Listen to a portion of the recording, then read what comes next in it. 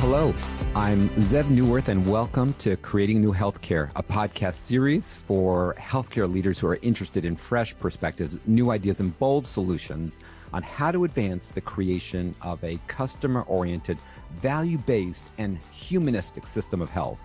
The views I express on this podcast are solely my own and do not represent the views of any other person or organization. Folks, there are a few trends and enablers that currently exist in healthcare that, in my opinion, are going to greatly contribute to and catalyze the reframing of healthcare delivery over the next few years and decades. Now, in our dialogue today, we'll be discussing at least one of them, and depending on where the conversation goes, perhaps more. The focus of our interview today is on virtual care and virtual healthcare.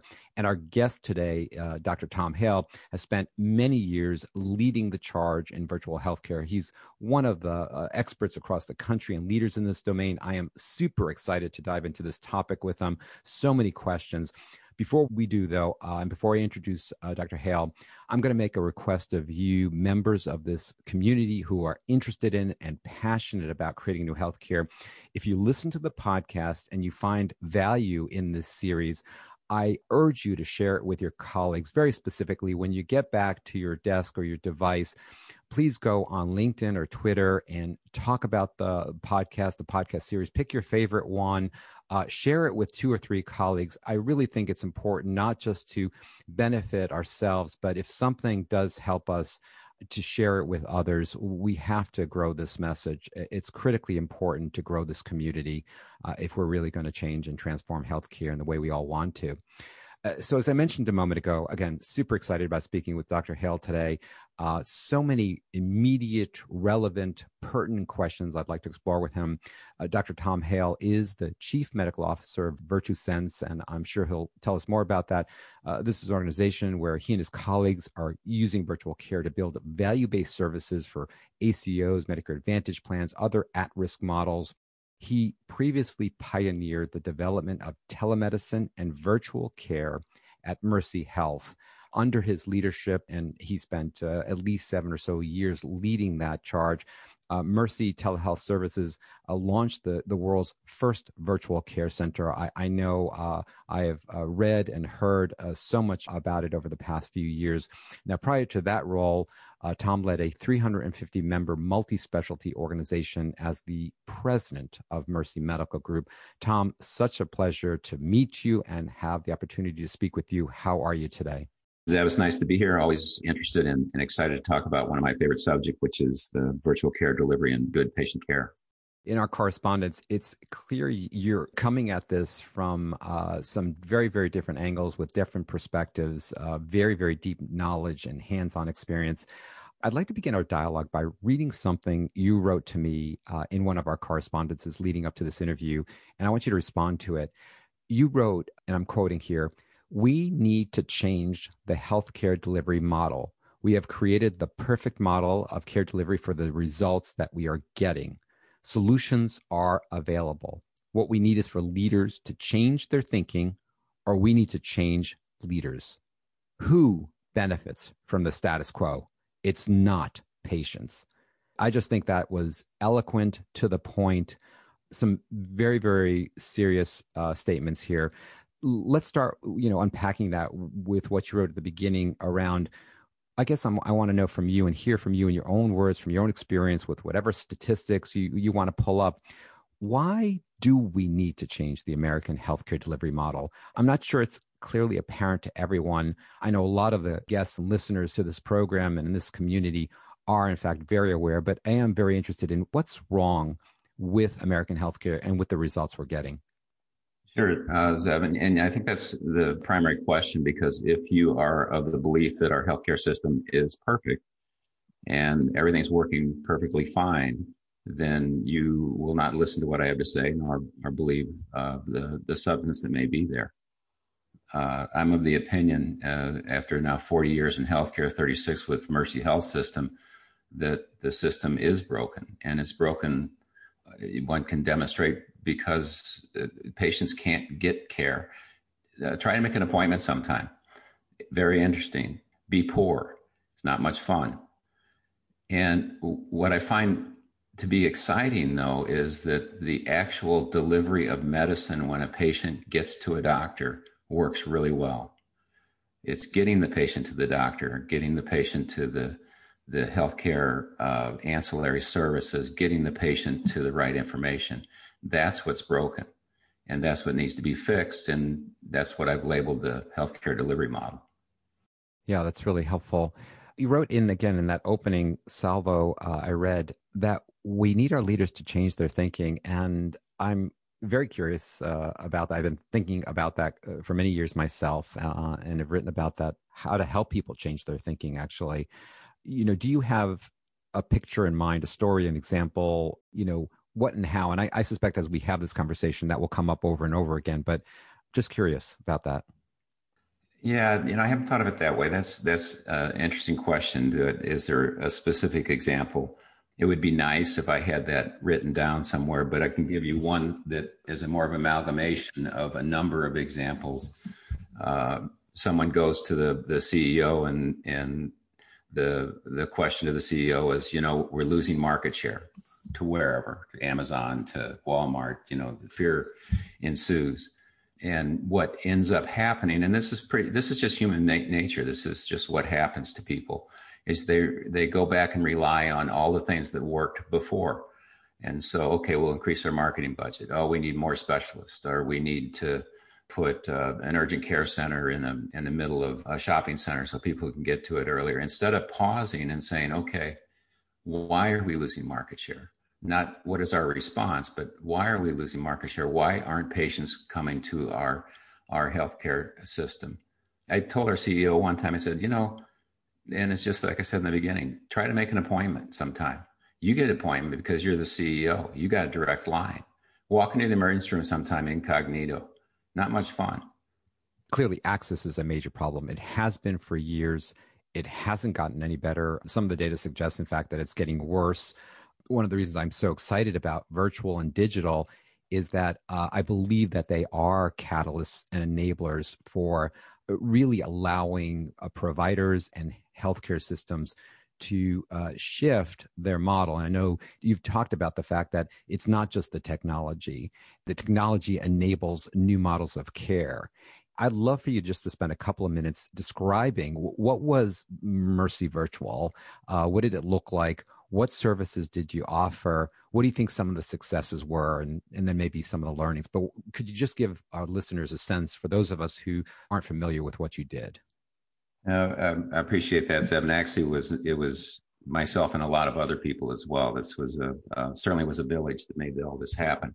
It was not a moment of clarity where all of a sudden we had an epiphany and said, if we just did virtual care and digital medicine, we could probably do better care. It was figured out over time. We learned more from our mistakes, certainly, than from our successes. And we made many mistakes along the way. But what we evolved into, though, was the fundamental understanding that at the end of the day, patients want access to care.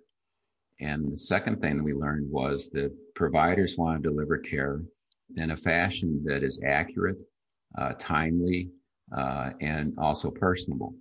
It seems like, that's certainly not an epiphany. Everybody could say that, but how can you do that in a healthcare environment where there's not enough physicians, there's not enough time, the economics do not reward you for providing preventative care or responding to people, keeping them out of hospitals? We had spoken earlier about that CEO. He or she doesn't get up in the morning and say, you know what, I think I'm going to make it difficult for patients to get in today. Instead, they are driven by the economic models that we put in place, which says the more you do, the more you make. As we evolved the virtual care model, we began to realize that not only are there economic models that say, if I provide value, I can make more, but also that patients adapt and adopt that virtual model very rapidly.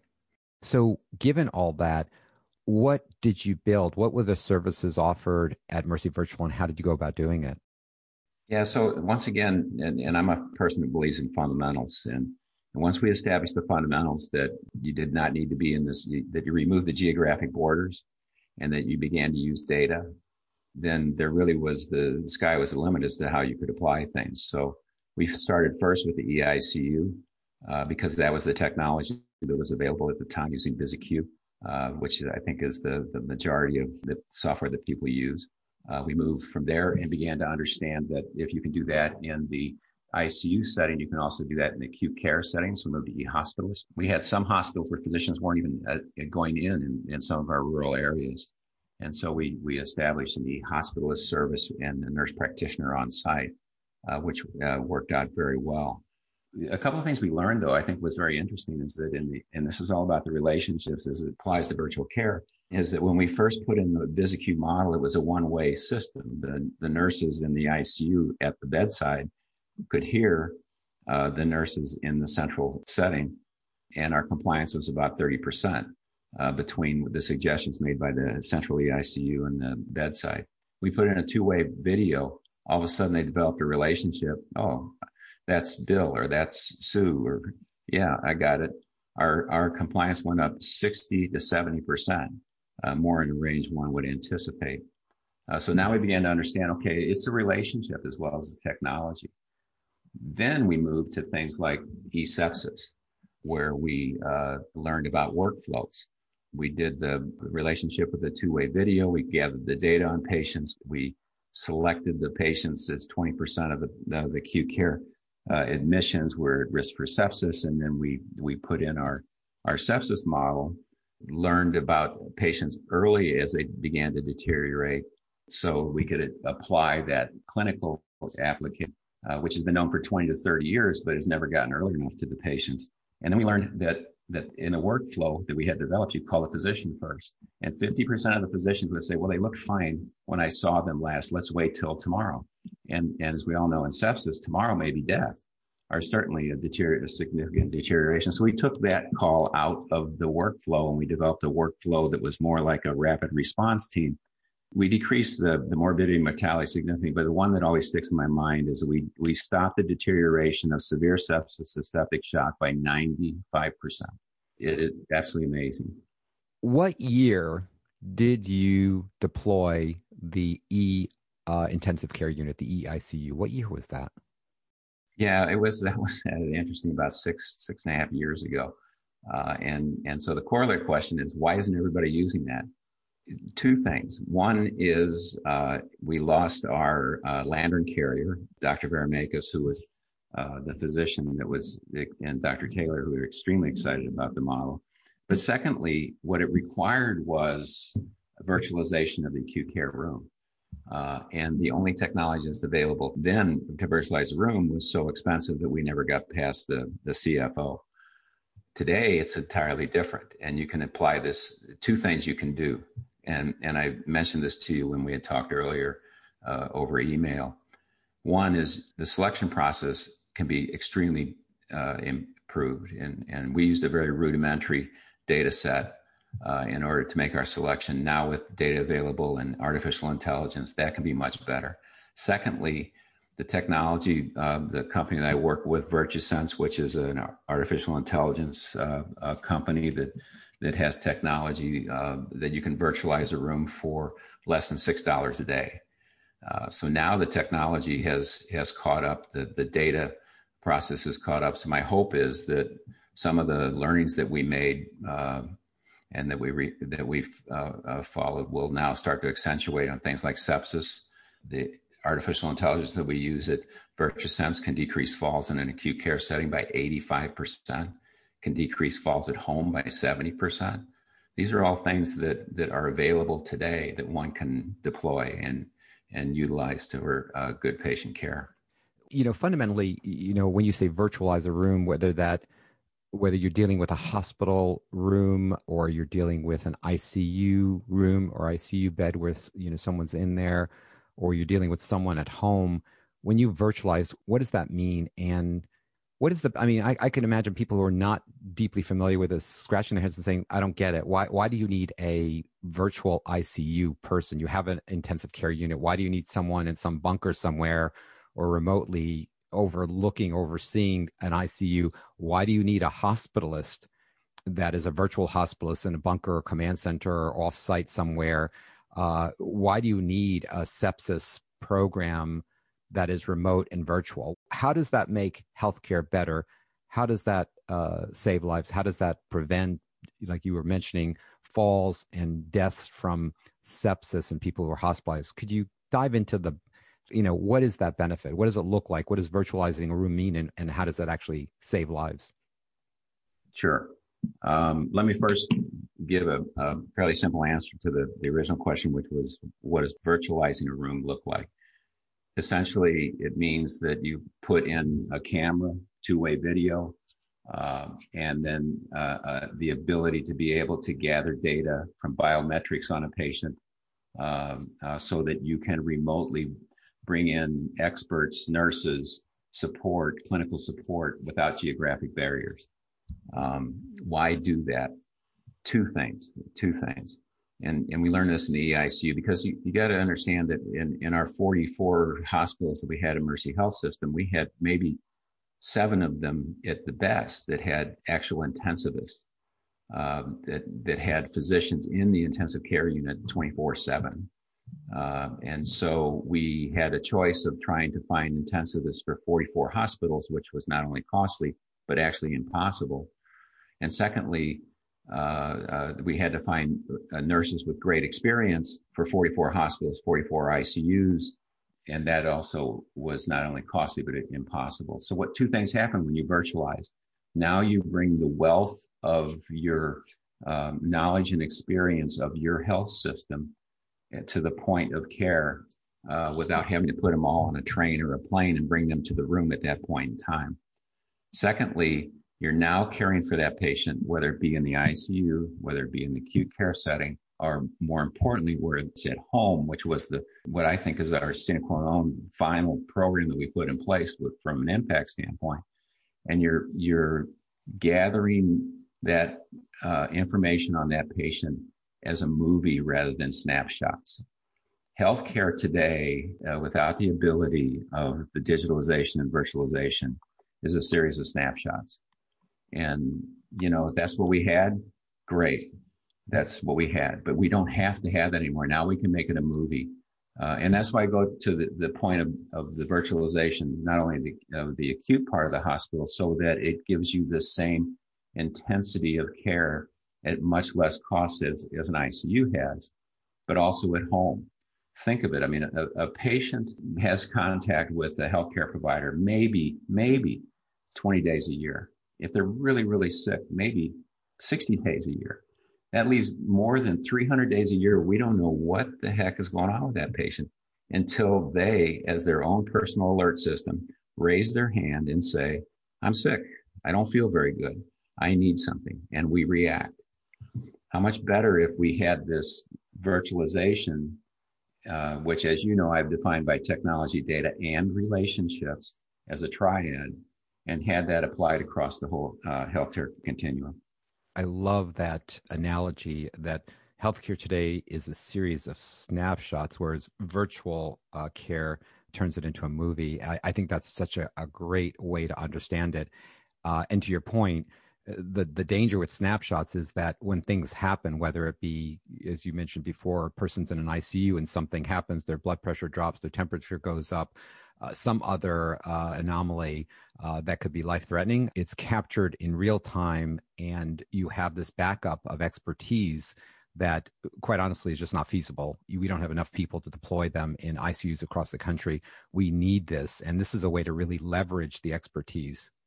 Let me give you another example, and this was a study done with our heart center in Oklahoma when I was at Mercy, and they had a number of patients that had implantables, so they could follow the data on those patients 24/7, and they did, just to see what happens in heart failure.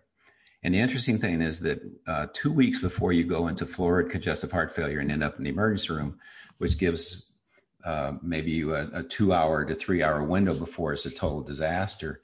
In 2 days, maybe you're gained some weight, and that you've got 2 days before it's a total disaster. 2 weeks before you go into that setting, your heart, when you go to bed at night, your heart rate and your respiratory rate while you're sleeping go up. Now, they don't go up enough that you become orthopneic or you have PND. You sleep fine. You don't know it's even happening. Yet that is an indication that the fluid shifts now cause stress in the heart, which is not compensating for it. And therefore, you're seeing data in a movie setting instead of the snapshot. And you can intervene 2 weeks ahead of time before that deteriorates into that snapshot that says, I have congestive heart failure. We learned the same thing in the sepsis model. Once again, snapshots tell you that I go in every 4 hours at best. And maybe as a nurse, and maybe I write that down on my hand, and I entered it in the medical record 4 hours later. So it's 8 hours between the time someone has a temperature change. We learned that once again, even before your surface body temperature goes up, even before your measurable core temperature goes up, that your heart rate and your respiratory rate start to go up. Probably the body's response to that deterioration is beginning to occur from the release of all the things that are released when the body puts up its defenses against infection. All these things require vigilance. And when I say by vigilance, I don't mean caring about the patient. I mean being able to gather that information about that patient rather than waiting for the patient to tell us things are actually deteriorating.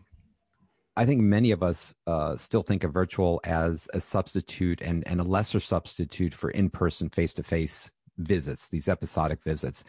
And what I hear underlying what you're saying is we've actually redefined, we've reframed, we've reoriented what a visit means. It's no longer this sort of when I walk into the room sort of thing. It's like, no, I'm in the room with you, whether that's in the intensive care unit, in a hospital bed, at home. We are with you, monitoring you. As you said, the film is capturing the data in real time.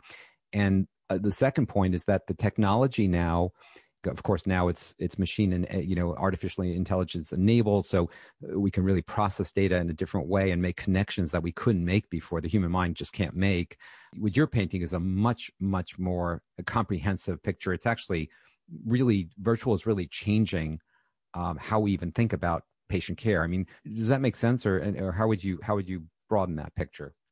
Yeah, a couple of things. One is so that's why when we had the Center for Innovative Care, which evolved into the Virtual Care Center, we started with telemedicine, which I like to picture as television medicine. So you had that conceptual thought that we could have a face-to-face over a computer screen. That would be our telemedicine program. We evolved to virtual care because we realized that was only one piece of it. And if you just speak from a communication standpoint, direct communication with a patient over a television or a screen, which is very good, is only part of that communication. You've got the communication that's a synchronous communication, it's visual. You've got synchronous communication that could be chat.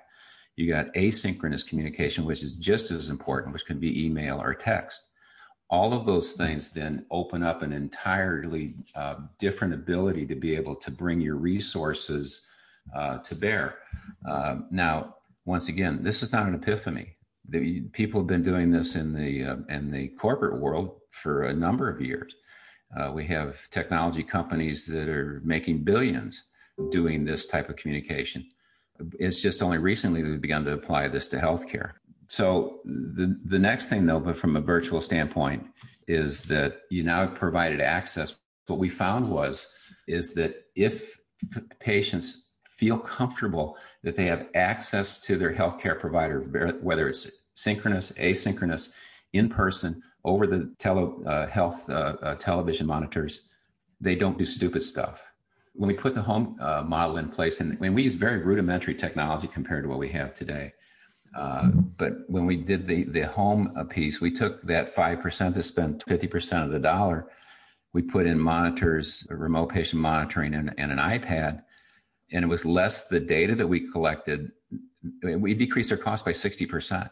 60% kept them. We had one patient, first one to enroll in the program, had been hospitalized the year before 8 times, had been in the emergency room 6 times. She had 2 cancers, was on home O2, and she wanted to stay home and play bingo and give her daughters trouble. And so we put her on the program. Did we cure her disease? Absolutely not. She was 8 months in the program. She stayed at home. She was hospitalized 1 time in that 8 months because of a bowel obstruction. It was only for 24 hours. And she died at home the day after she played bingo, by the way. And what we learned was that yes, we're following people. We're doing the sexy stuff that I suggested and that you can do in the acute care setting and at home. But it's also just as important to have established that communication and relationship with the patient so they don't do stupid stuff. So they don't go to their neighbor because they can't get hold of their doctor and their neighbor becomes their consultant. And that famed consultant, the next door neighbor, says, oh my gosh, you've got chest pain, go to the hospital, failing to understand that the patient had just fallen and hit their chest and have chest wall pain. We know what happens when you get to the emergency room. It cascades into a series of unbelievable tests and utilization that ends up being maybe a $30,000 hospital stay to tell you fell, hurt your chest, and you got chest wall pain. I just want to, again, underscore a couple of things you said, which I think are really revealing and important about, the topic we're talking about, which is virtual healthcare. Knowing that I have an easy availability to access at home and knowing that it's actually invited is really, such a huge part of this. And I understand now why you say that, you define virtual care as being made up of three things: technology, data, and relationships. And I think it's that because, my experience is most people, including quite honestly, my family members, my dad and others, parents-in-law, very, very reticent about calling the doctor, don't want to bother the doctor. How do I, that whole digital front door, how do I even contact them, and the notion that I could be connected very easily, sending emails and asking those questions as opposed to waiting or getting misinformation or making stuff up, quite honestly, which is what people do. I mean, they don't want to bother the doctor. They don't want to bother the system. And so you start to worry and make things up. And like you said, do things that may be misguided and harmful. So I'm increasingly understanding that notion of relationship and how it can be proactive and preventive. And the other part of that, the corollary that I'm also hearing too, which is such an important point, is that people, I think there is still this very legacy perspective that virtual distances people, that it disconnects people. It's that, I still want to see my patient laying on of hands. Well, the thing is, it's great that you're laying on of hands and seeing a person, in that 10-minute block, 2 or 3 times a year. But like you pointed out, the other 360, 4 or 5 days of the year, they're not connected to you. And what virtual does is make that happen and keep that relationship going. And again, when you start to add the data collections that you were talking before, it completely changes what healthcare means. And so is that what you mean by relationship? I'm curious. I think they framed it extremely well. Historically, I practiced general internal medicine for 25 of those years as I was moving into virtual. And historically, when I came out of medical school, the only way I could think of and frame a relationship was when I was in the exam room with the patient. That's changed. And that's changed because things have changed around us. Now, with social media and with the technology. But I'll give you an example. And physicians are notorious to be change adverse. When I was president of the medical group and also practicing at the time, I suggested that, we could do a lot better if we had nurse practitioners in the office, and we could then practice the top of license, so to speak, although I think that's a little, I don't like that word, but people seem to understand what I'm saying when I say it. And the pushback that I got was incredible. Oh, patients don't want to see a nurse practitioner, but they want to see me.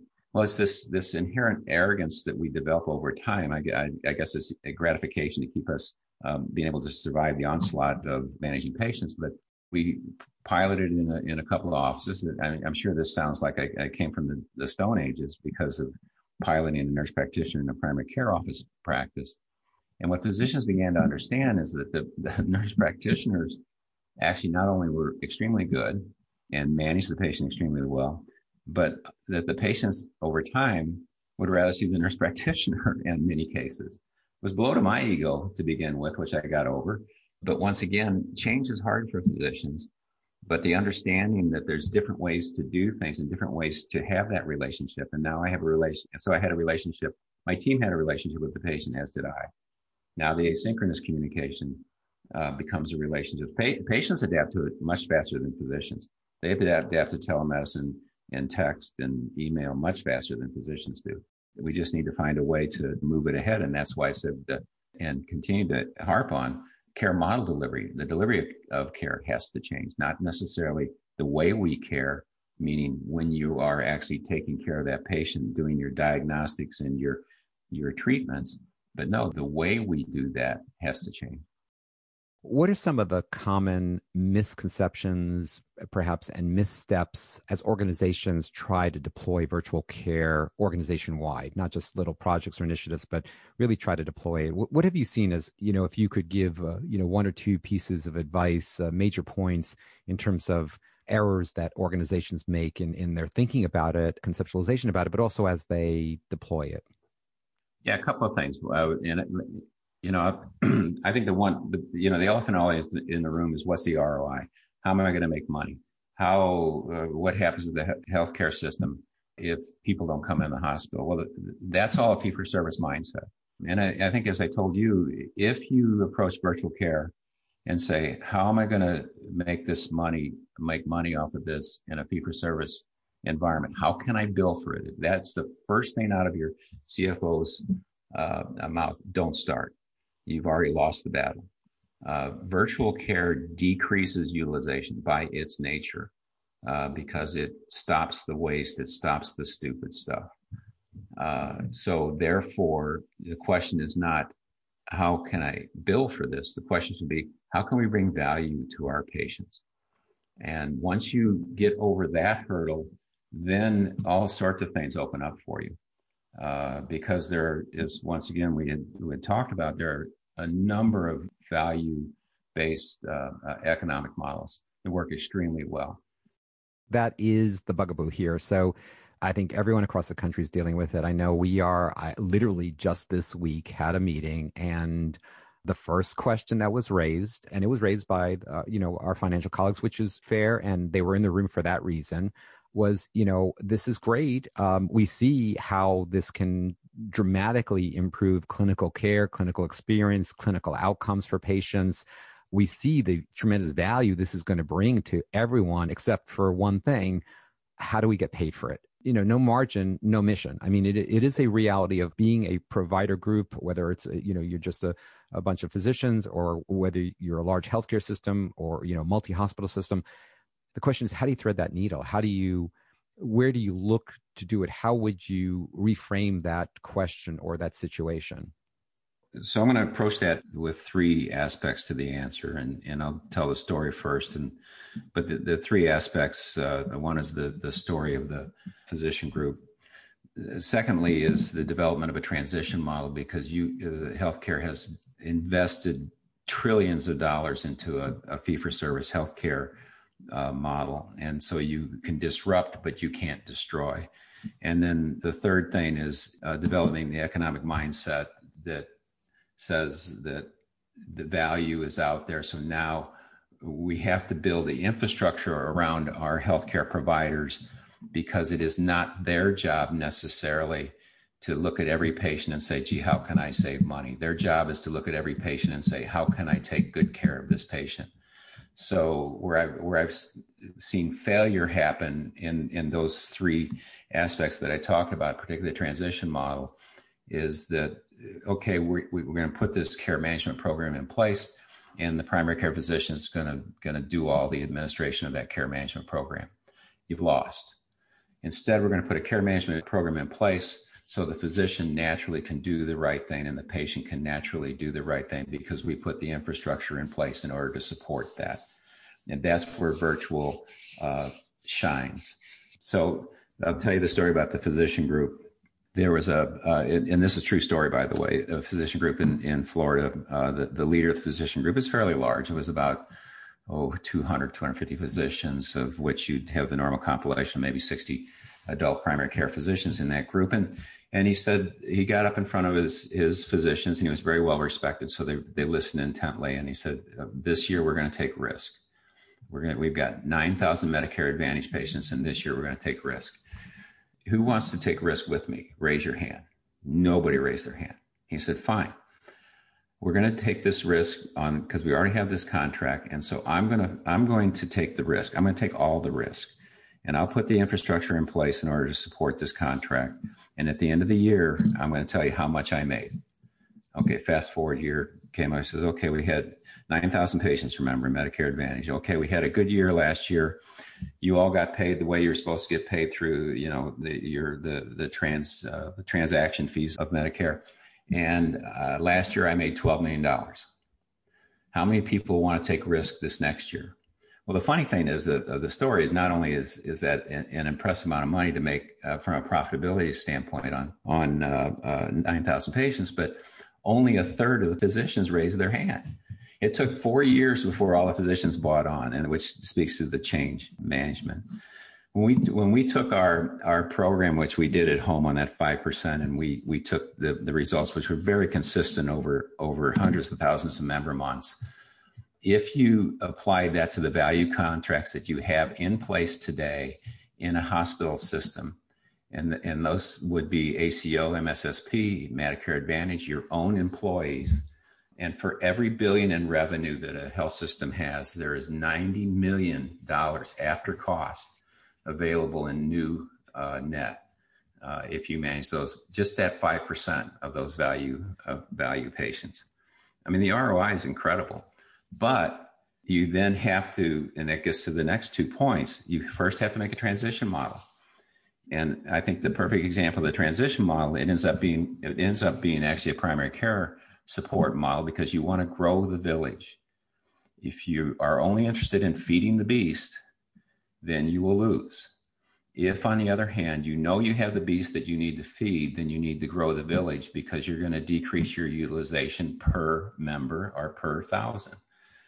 Example, if a cardiologist is happy if he has 100 procedures a year, just randomly, and he gets 100 procedures per 1,000 patients that the health system manages, and you decrease the utilization because things you put in place decrease the testing and the hospitalizations, et cetera, and so now he's only doing 90, he's not going to be happy. The CFO is not going to be happy.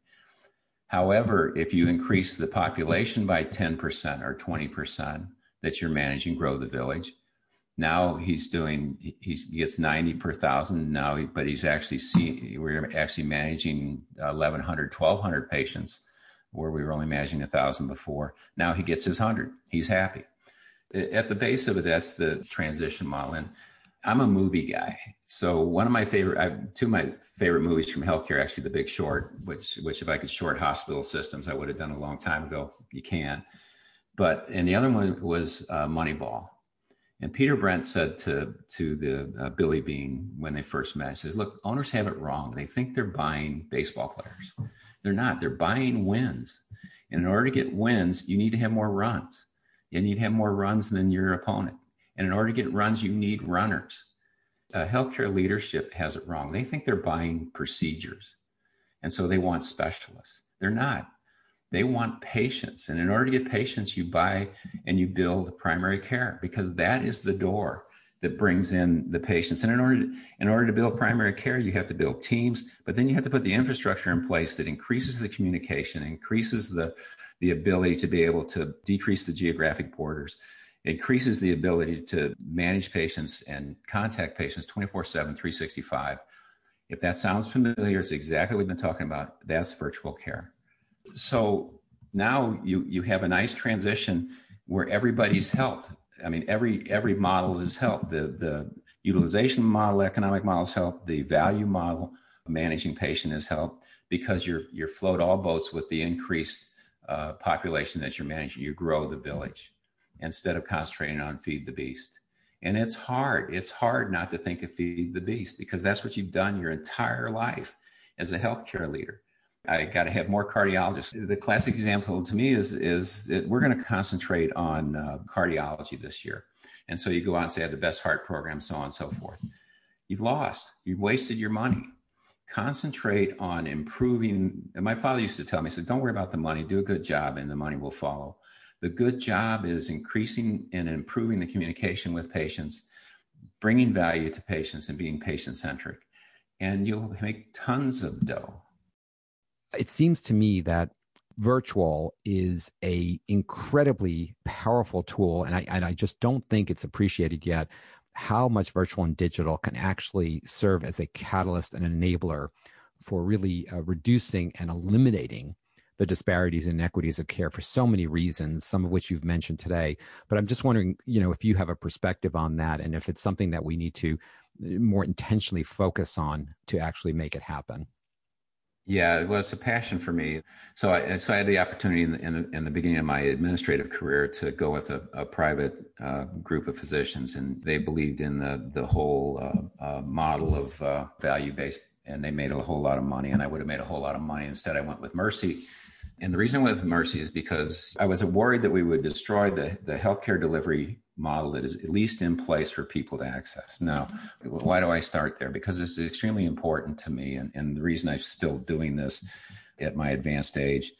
In the poor and underserved, there's a lot, I can only make suggestions about what I know about, which is the healthcare piece.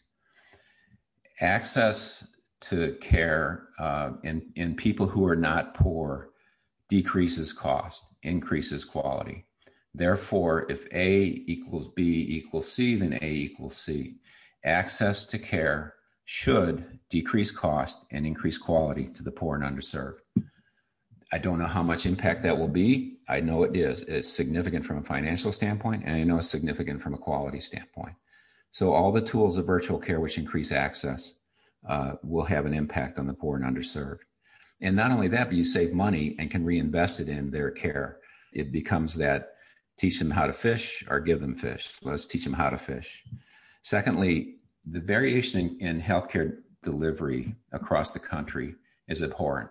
People treat hypertension differently in 50 different ways. I'll give you a story in just a second, but let me finish my point. If we decrease variation in care, which virtual care by definition does, once again, you will improve quality and you will decrease cost.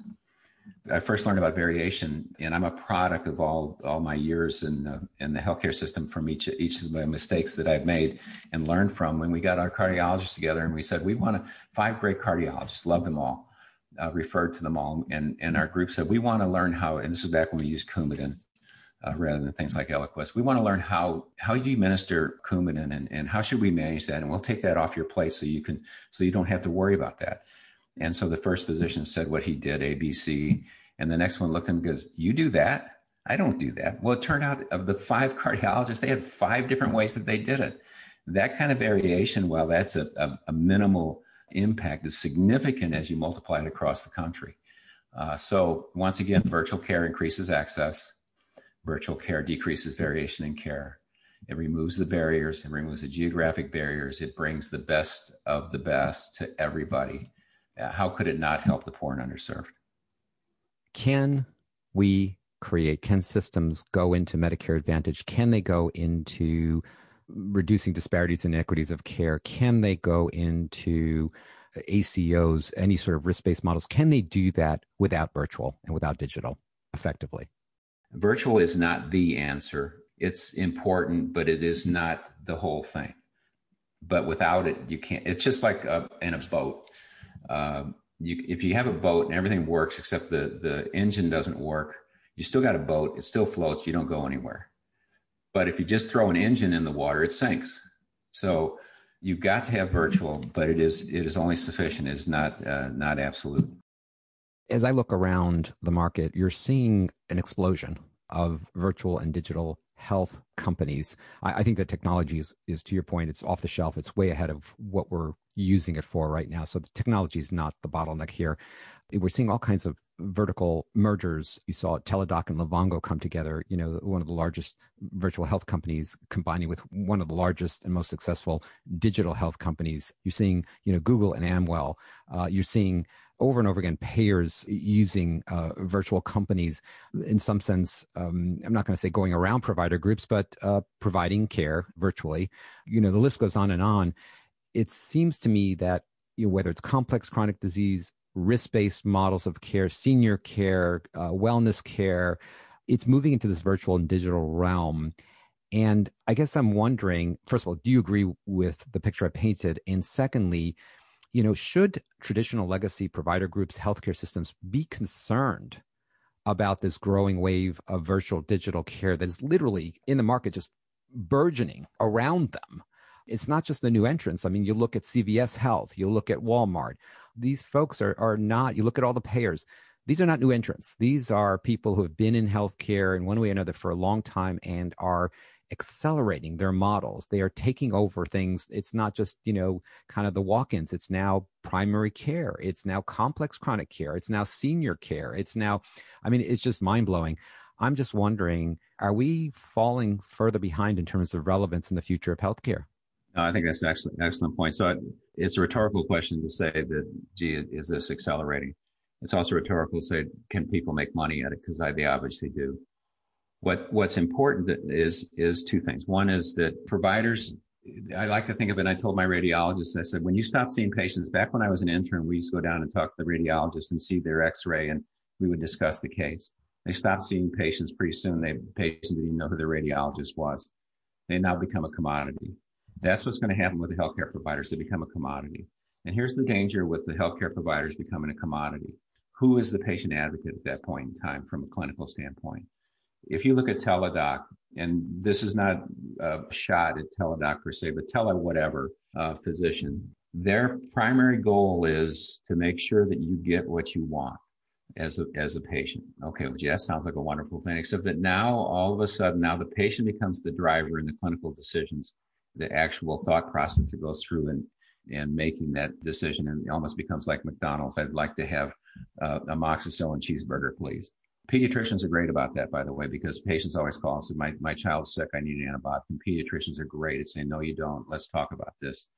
What happens is if the physicians become commodities, which they're on the road to do, and I'm talking about physicians, specialists, primary care physicians, specialists, and also hospitals. If they become commodities, then there's not that clinical advocate for the patient, and then the patient, rather than getting what they need, get what they want, which may not be what they need. That's dangerous. Behavioral health, one of the most challenging and to a certain extent shameful stories in our healthcare system. It's such a huge problem, so underappreciated, underserved across the board. It seems to me that the only way through this is to really leverage digital and virtual. Just curious your thoughts about that. Yeah, I don't know. I have no doubt about that. And certainly behavioral health were actually one of the early adopters of the telemedicine visit. Behavioral health deterioration can actually go back to the economic models that changed 20 years ago, 25 years ago, when they stopped reimbursing for a lot of behavioral health. There was a lack of understanding of the value of behavioral health by the providers, and they had, not the providers, by the payers. Behavioral health teams had no advocates at that time. So now we fast forward and we are where we are.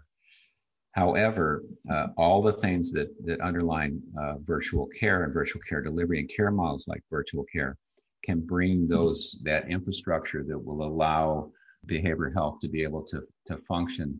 Initially, in a fee-for-service world, doesn't value them and therefore pays little, so therefore your costs are lower and your outcomes are better. But long term, as we all know as physicians, that if one is well if their mind is well, if their socioeconomics and environment is well, they are well. They do much better for all the reasons that have been documented. So behavioral health definitely has to be part of that virtual care infrastructure. It responds to virtual care, and we're just touching the surface on the collection of data and using artificial intelligence in the administration of care for behavioral medicine. We're about 2.5, 3 weeks from where we are today. It's January 21st, 2021.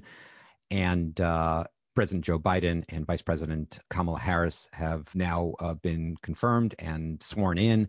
And you somehow magically have been introduced to them, and you're literally shaking President Biden's hand. You're looking across at Kamala Harris, and you have 10 seconds to say to them, hey, listen, I am a physician and expert in virtual care, and here is a message I really just want to share with you in terms of really helping us move this forward because it's so necessary. What is that 10-second soundbite that you're going to say to the president and vice president?